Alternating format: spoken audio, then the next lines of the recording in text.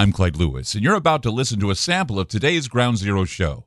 If you'd like to hear the podcast in its entirety, sign up at aftermath.media. I'm Clyde Lewis, and this is Ground Zero.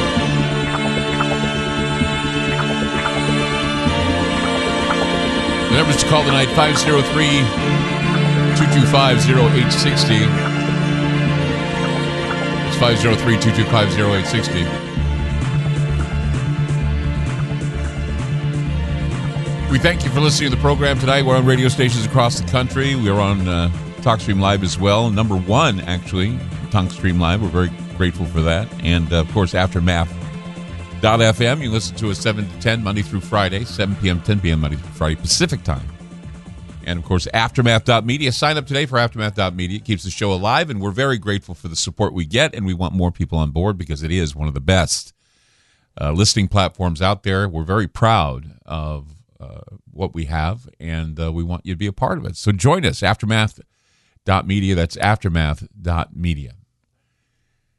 Tonight's a very, I think tonight's show is going to be a very touchy subject for a lot of people, and it's going to get you thinking very strongly about your belief systems and what you truly believe and what you believe as an American and what you believe with regard to God, spirituality, or if you don't believe in a God, that as well. You know, there's always been that old statement, you know, you don't talk religion and politics. I think that statement was made in order to keep the peace at family get-togethers because they say, you know, don't talk religion and politics. But now, I think whoever made the statement probably never would have guessed that there would be a time where politics would become the new religion and any other religion would be seen as an obstacle to the oligarchy. Now, it's been argued that religion today is losing its grip, and now with our newfound faith in science, God takes a backseat, and those who are steadfast in their religious beliefs become suspicious bad actors who, according to the government, wish to usurp and bring down the entire administration. And I know, I don't know if I have to say this about religious freedom and rights. The Bill of Rights applies to everyone, young people, adults, older people. The First Amendment to the U.S. Constitution says that everyone in the United States has the right to practice his or her own religion or no religion at all. Our country's founders, who were, of course, contrary to popular belief, they had different religious backgrounds.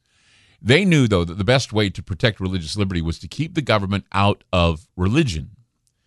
So they created the First Amendment to guarantee the separation of church and state. And this fundamental freedom is a major reason why the U.S. has managed to avoid a lot of the religious conflicts that have torn so many other nations apart. You look at sectarian violence. You look at, and I was talking about the Belfast model of civil war and, all that. And when you look at the Establishment Clause of the First Amendment, it prohibits government from encouraging or promoting or establishing religion in any way. And that's why we don't have an official religion in the United States. This means that the government may not give financial support to any religion, and that's why many school voucher programs violate the Establishment Clause because they give taxpayers money to schools that promote religion. So the Free Exercise Clause of the First Amendment gives you the right to worship or not, if you choose, and the government can't penalize you because of your religious beliefs. And, I could go down the list of everything that your rights are and what the government does to establish its own religion, but it seems to me that the technocracy wants to do away with religion altogether, and they sometimes target people for their religious beliefs. Now, religion in and of itself doesn't help the secular march to Marxism. It just doesn't. And that's why I think there's a lot of concern right now. And I think there should be a lot of concern, especially in year zero, which I have talked about year zero before. That there's, you go all the way back to 2001.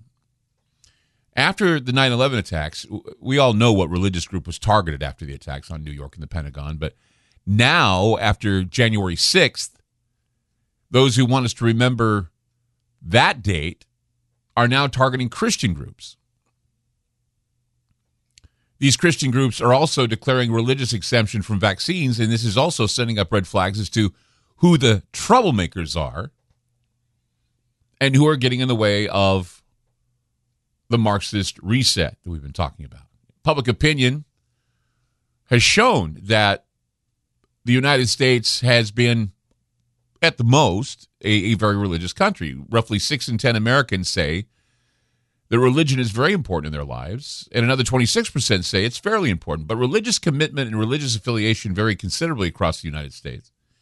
For example, Gallup data shows that Americans living in the West are generally less likely than people in other parts of the country to say religion is important in their lives. A state-by-state analysis of religious affiliation confirms that Western states like Oregon, Idaho, Washington, they have especially high proportions of non-religious residents. I know that Oregon is probably the least religious of all the states. We live here, and we're told that we're the least religious.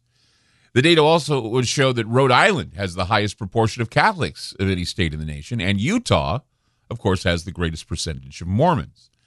Alabama, West Virginia, and Mississippi have the highest proportion of Protestants, and New York and New Jersey have the highest proportion of those in the Jewish faith. So the United States is an overwhelming Christian nation, though. According to Gallup's yearly estimate on national religious preferences, more than 8 in 10 Americans say that they are affiliated with a Christian religion. Some individual states exceed that level, and no state falls below 76% with attachments to Christianity. The aggregate data indicates that more than 9 in 10 residents of Mississippi, North Dakota, and Louisiana identify their beliefs as Christian. Only 8 of the 48 continental United States have less than 80% of their residents identifying as Christian.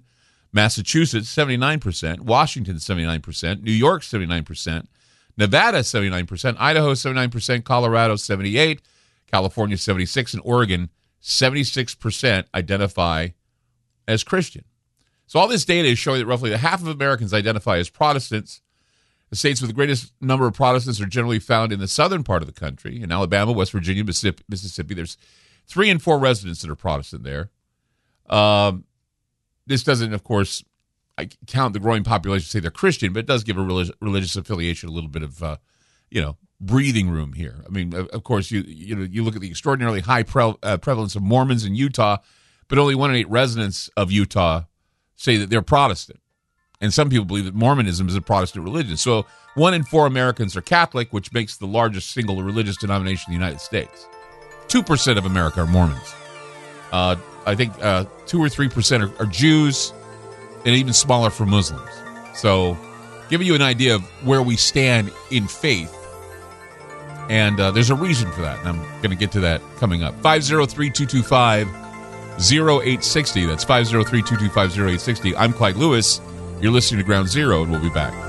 You just listened to a segment of Ground Zero. If you'd like to hear previous shows along with having access to our online library and social media platform, sign up now at aftermath.media. It's only $10 a month, and there's also yearly specials to fit your budget. Again, go to aftermath.media. I'm Clyde Lewis, and thank you for supporting Ground Zero.